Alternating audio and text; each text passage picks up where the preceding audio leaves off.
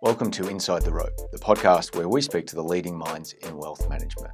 I'm your host, David Clark, and in today's episode, I'm joined by Andrew Mitchell, the portfolio manager and co-founder of Ophea, the asset manager that runs 3 different strategies.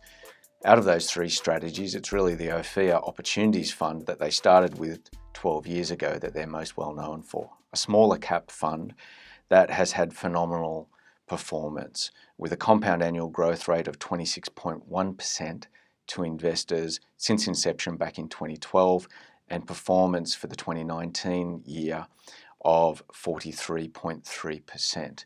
With performance numbers like these, it's little wonder that Andrew is in hot demand, and it's good to have him on the show to join us with his thoughts about investment, the current market, the style, and how he thinks about investment, as well as the importance of alignment of interests and the structure of firms managing money, which I think you'll find very interesting.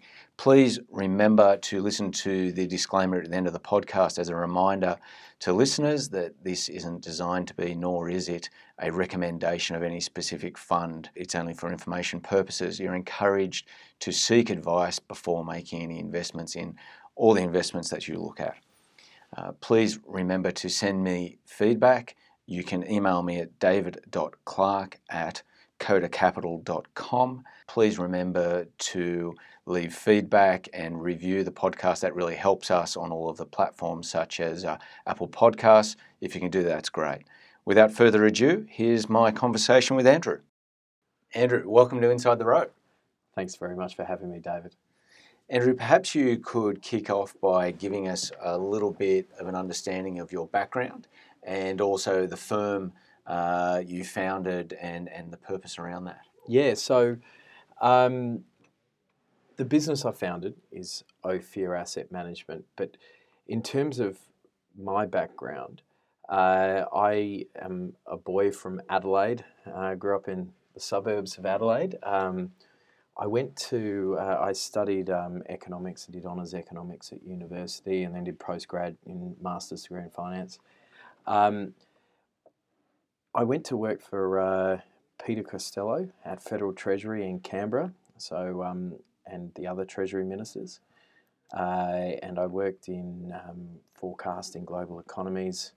After that, I went to Commonwealth Bank as an economist, and that's where I met David Paradise, and that was my entry into the investment industry, was working with David Paradise. Now, I started in 2007, and if you think back at the time, it was an absolute baptism of fire because within 6 months or 9 months really of starting, we had the GFC, and so that was like my first big memory of being a fund manager, and I was a portfolio manager at that stage and having to deal with this complete market meltdown. And I think that really defined my my character in terms of having to, with your back up against the wall, generate some good returns and keep investors happy when it's a very difficult time. So in 2012, myself and Stephen Ng left Paradise Investment Management. We had generated some great returns there. We ran a small cap fund and had done 20% outperformance per annum. But the key thing was not the performance, but was that time, getting back to what I was saying before. It was during the GFC. And so given that, there were some big super funds that wanted to support us. That fund at Paradise was the number 1 performing fund in Australia at that stage over the last 4 years. And they said, well, if you can manage money in bad times, you can manage money in good times. And so we were off to the races, and we got an Insto mandate when we started. And that was the humble beginnings of Ophea Asset Management in a office that was literally, I remember when we first started, our office was literally 2 desks, no air conditioning, no windows that opened. Stephen and I were sitting right next to each other, and we just had to make it work, our fund. And the rest is history. And fast forward 8 years, and that main fund, the Ophea Opportunities Fund, has performed exceptionally well. Congratulations to yourself and Stephen. I want to say the net return has been something around 26% per annum compound annual growth, and I think last year it might have been up around 43%, which is very, very admirable.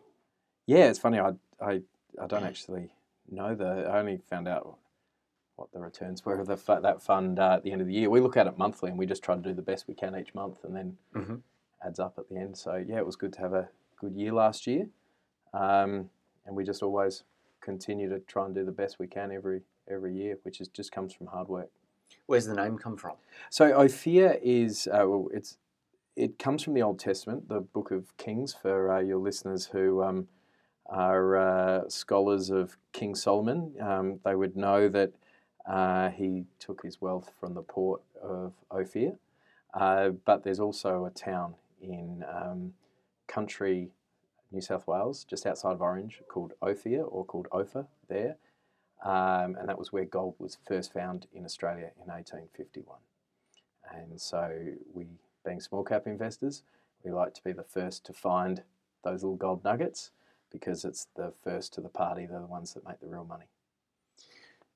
What were some of the key things that you learnt managing money back in those early times through the GFC that have stuck with you today? Look, there was a big thing. David Paradise, obviously a very, very smart man. We went through the downturn, and there was, all the newspaper headlines were horrible. You'd think Australia's about to go, every company's about to go under. I would speak to friends who worked at big funds, and you'd say, wow, the world's bad. Have you been doing any travel lately? And they're like, there's a complete travel ban on. These are listed companies. They're trying to keep their costs down so they can their share price doesn't go down further. David Paradise, to his credit, said, I want you out there. Now things are happening and changing faster than they have and can go down very quickly. I want you traveling more than you ever have before, because we need to keep our fingers on the pulse. So that was a key investment sort of lesson, and I think a real great way of structuring the business like we have. We don't fly business class, we don't stay in fancy hotels, but we travel, and we travel a lot of the time. I think really learning from your mistakes is very important, and we make a lot of mistakes. But when you're investing in those downturns and those sort of things, mistakes are expected. But the important thing is that you don't let them get you down when the market's down 5% in a day. You think about, how can you turn this around? Like, how can you come out and get better returns for your investors? And it's not looking at the screen when there's all red on the screen. It's actually just doing a lot of hard yakka work. And I think that was the work ethic that I got from working at Paradise is second to none.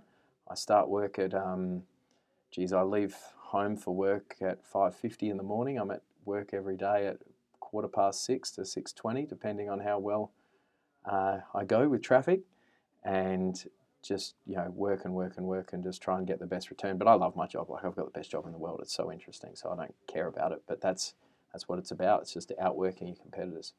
Yourself and Stephen have been very vocal in, I guess, talking about the alignment of interest between yourselves as the founders and investors, to say that a lot of your own wealth is tied up in the fund, family, friends, and all and sundry.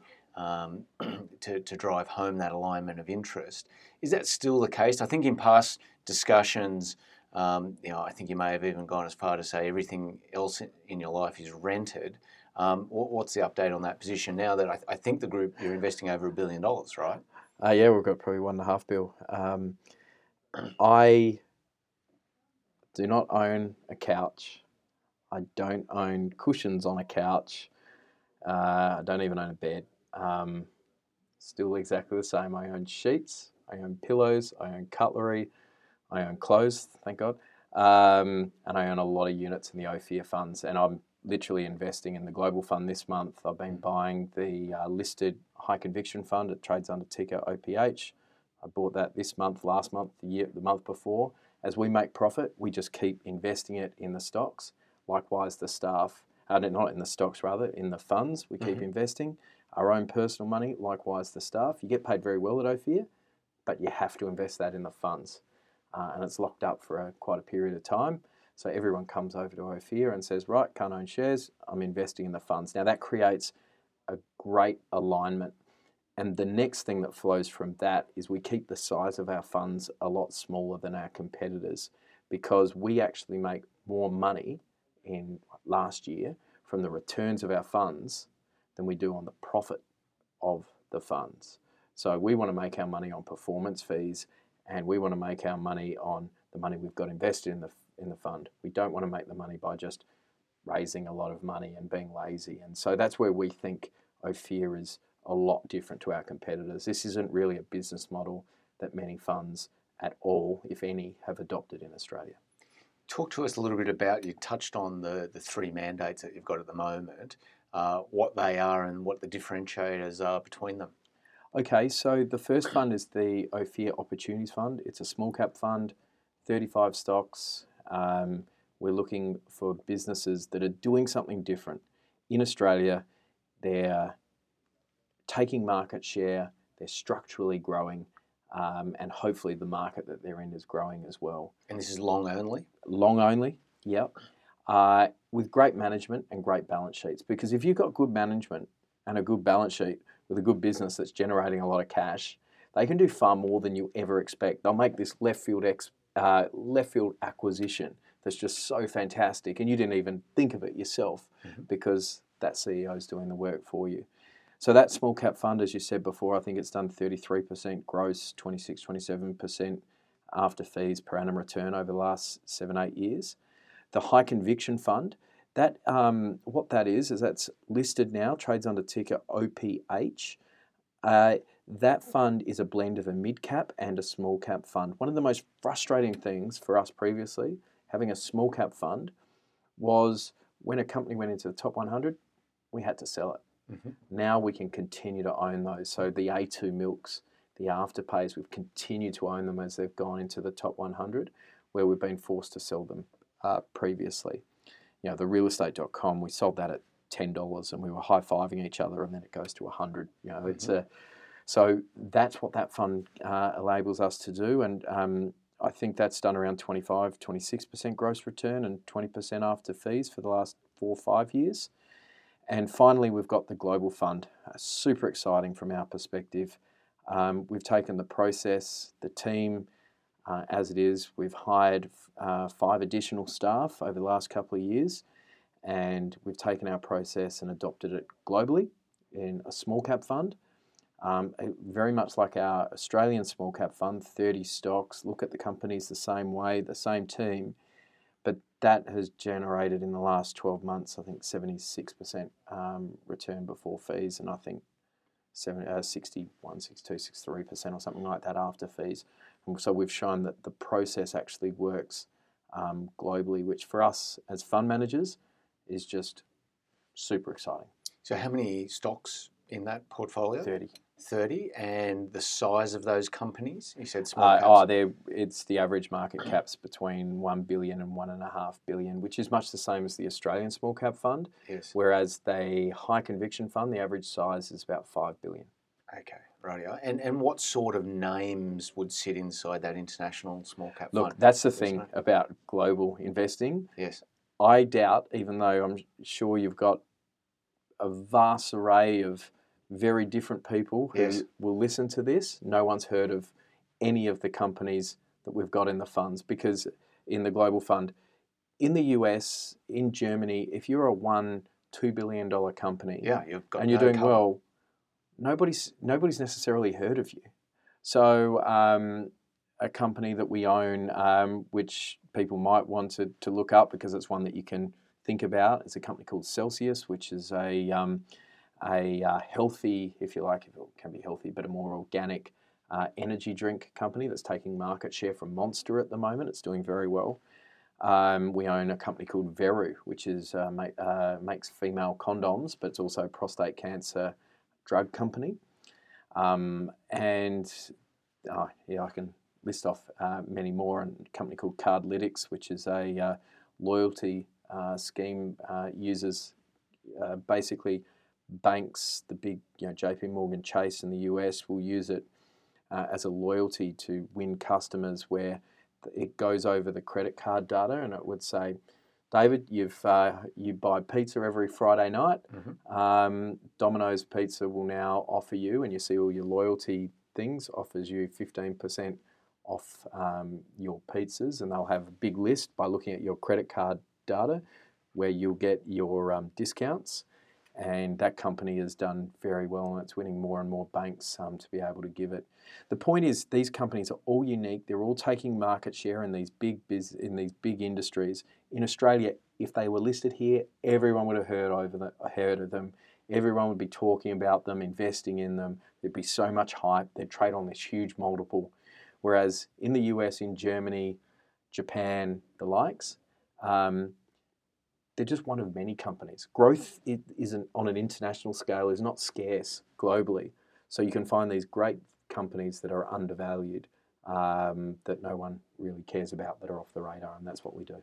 And what sort of countries are you targeting within that fund? Is it going to represent an MSCI, or is it going to be far more weighted towards growing Asia or Europe? Where do you? Great question. What are the question? What do you see are the tactical advantages at the moment, or where are you seeing most opportunities? Well, we're not macro investors, so we're buying every company on its fundamentals.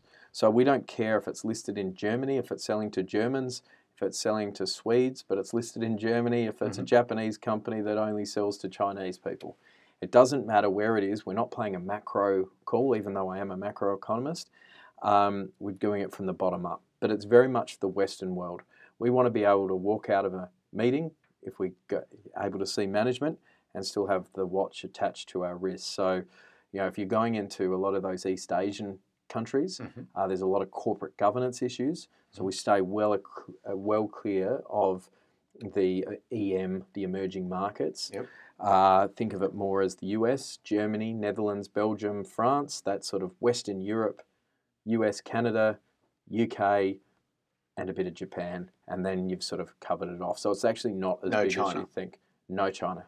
No. China. We're out of the EM. There's no EM. These are all countries which have got very high corporate governance. So, and Japan, are you finding many companies there that you're excited about? Japan's an interesting one. It's a tougher one to work through, but it's an interesting one because when there's IPOs there, it's really shameful to have an IPO that doesn't go well.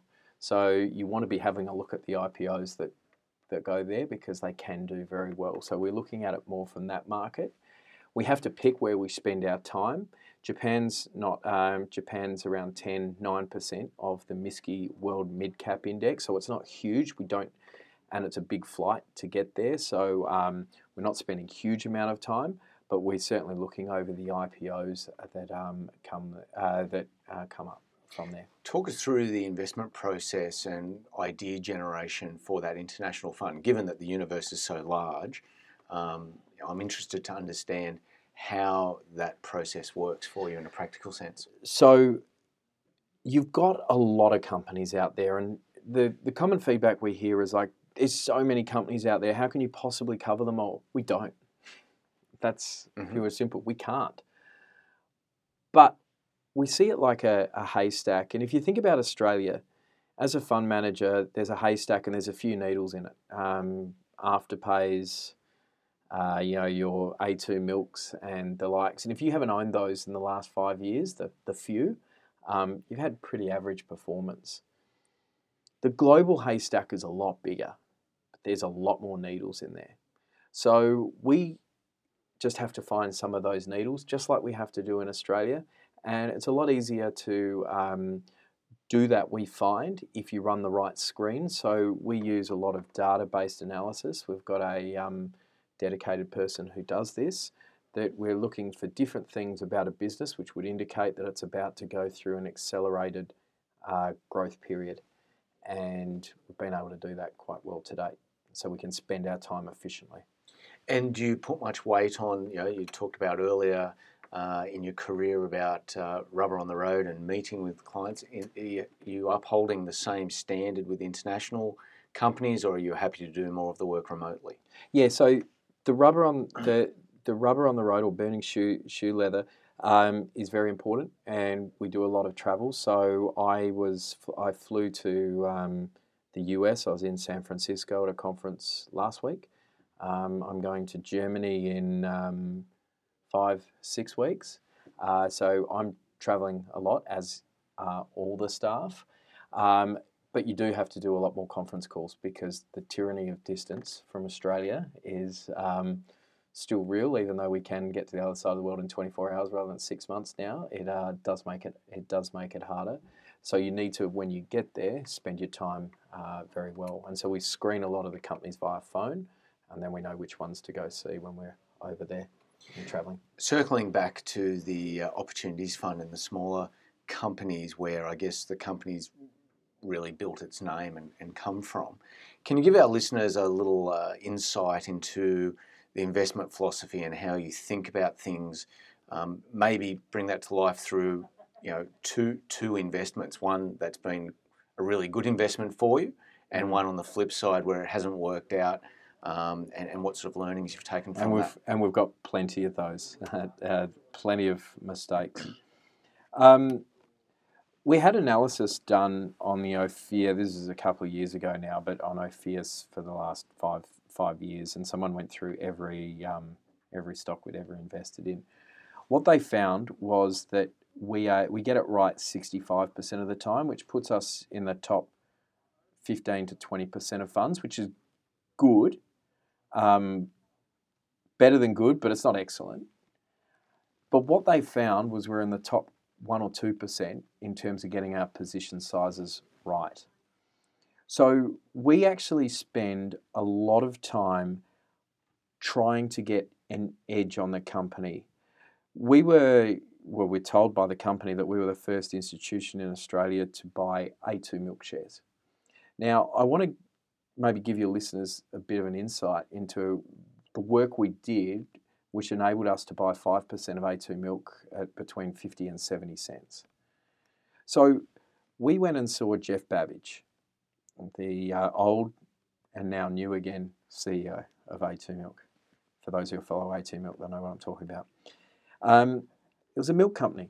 It's differentiated. It's got a bit of technology there, but it wasn't super exciting. However, he told us he was launching infant formula. We said, wow, this is really exciting, because what we try to do as a fund manager is we try to predict the future. Now, the future is very hard to predict when it hasn't happened. But there's future that's happening right now, and let me explain what I'm talking about. Because there's stuff that's happening right now, and the future we're predicting is the ASX announcement. And you want to always do this in a legal manner. You never ever want to be inside or have information that would get you in trouble. But there are ways of doing this using mosaic theory and putting the pictures of the puzzle together to work out a company's doing very well. So with the case of A2 Milk, we realised if your listeners think about a can of spaghetti, a can of peaches, it doesn't matter. But on the bottom of it, there's a like this barcode thing. And actually what it is the manufactured date and time. Now, when they were launching A2 Milk in Australia, we thought this was really powerful. And we went out multiple times a week, all the staff, and we jotted down the Chemist Warehouses, the Woolworths and Coles, the manufactured date and the current date. And we watched how that went over time. And what happened was the time started coming in. So the first tins were made 4 or 5 months ago, then they were 4 months ago, then they were 3.5, then they were 3 months. Higher stock turnover. Exactly right. At the same time we were seeing Synlait. So we got an idea, Synlait make the infant formula for A2 Milk, of how fast that they could ramp up their production. We went to see Chemist Warehouse franchisees and understand who's buying these tins of A2 Milk. Are they Daigou? Are they Chinese nationals? Are they favouring A2 Milk over Bellamy's? Is this going to China? So we went to China and we found the tins and we asked people, is this selling? And yes, it was. And what we realised by looking at these tins was A2 Milk was being bought at a faster rate than it was being produced. And they were soon going to have stockouts. So well before the stockouts, we knew that they were coming.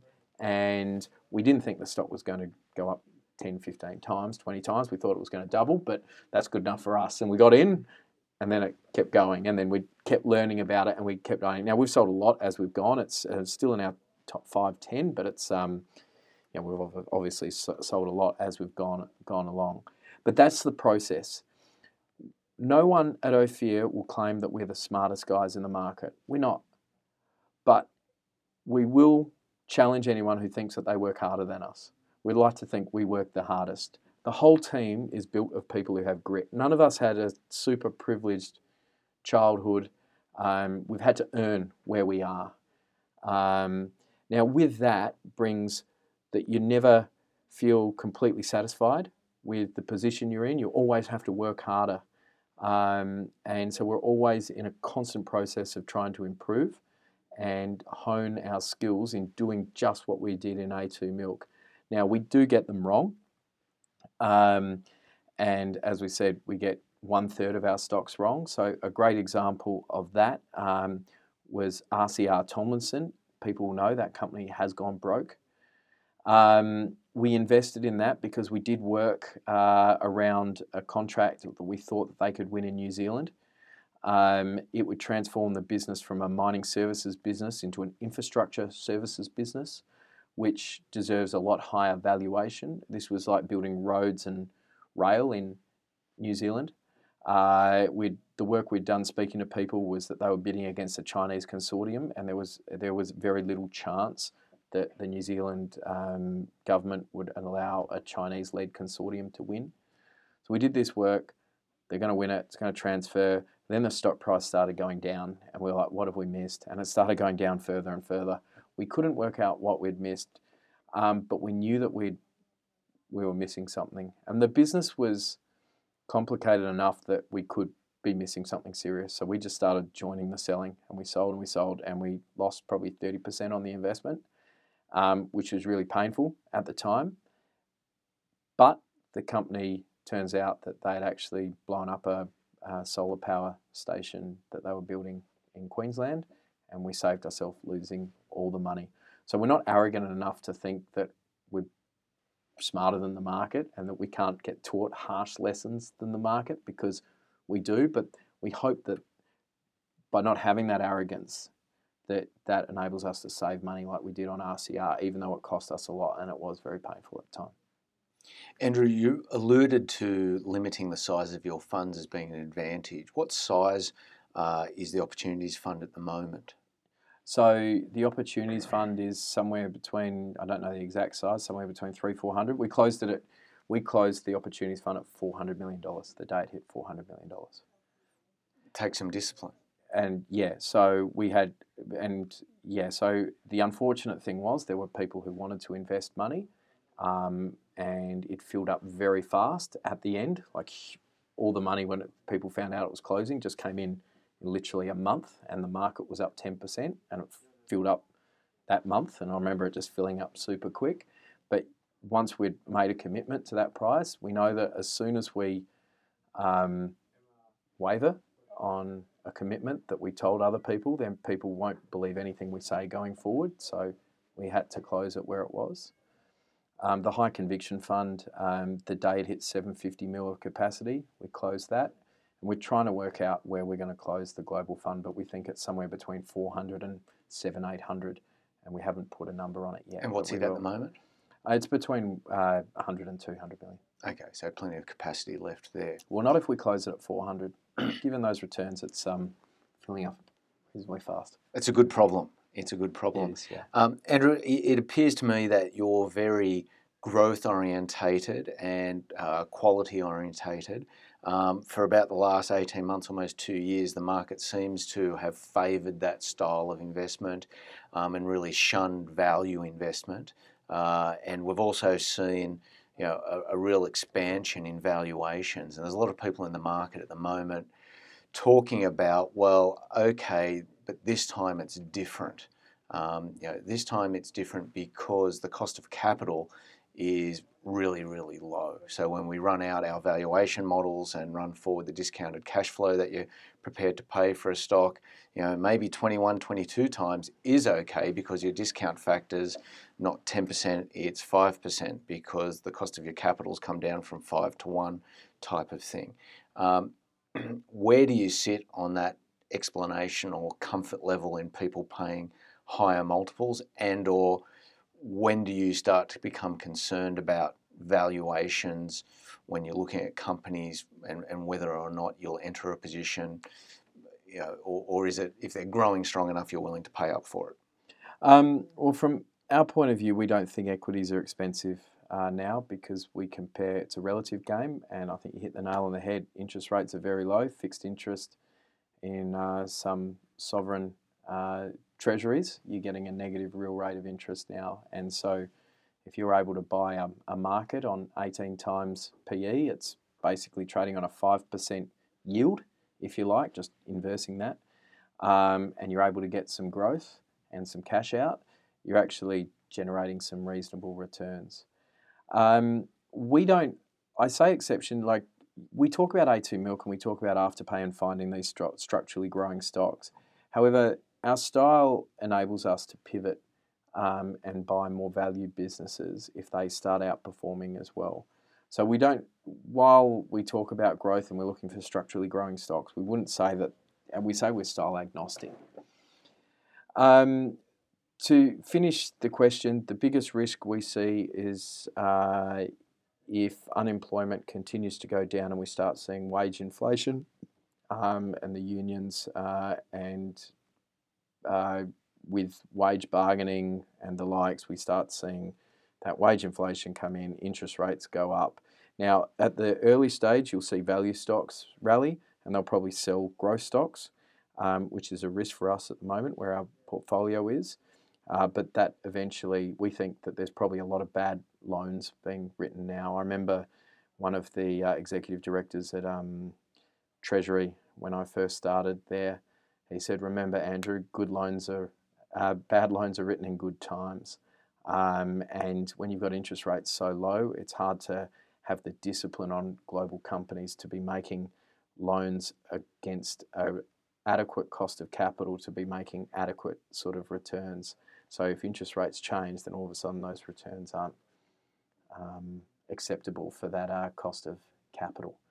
So we think, it could be pretty nasty if interest rates go up. But from what we can see, inflation seems benign. We're in a low growth environment. Domestically in Australia or globally? Globally. We're not seeing any sort of real pockets of stress in terms of inflation at the moment. And our view is that we're in a low growth market at the moment, and until some things change, we think the market can go higher from here. And I think, remember in December, someone asked me where I thought the market was going, and I said, look, where interest rates are so low and the central banks flood with liquidity, I can see the market going from 18, 19 times now to 18, 19, 19, 20 times and 5% growth. I can see the market being up 10 to 15%. And we look here this month, and they went, "Wow, you out of all the fund managers, you're the most bullish." And I went, "Okay, the market's already up 5%. It's already done half my number of 10% growth." So it's there's a wall of money looking for returns, and equities do look still cheap in this environment. Andrew, I think that's a great place to leave it. I know you've got to get a plane, big weekend on. Thank you very much for your time and for joining us at Inside the Rope. Oh, well, thank you so much for having me. Thank you for listening to Inside the Rope with David Clark. Be sure to subscribe to this podcast on iTunes. You can connect with David by visiting codacapital.com.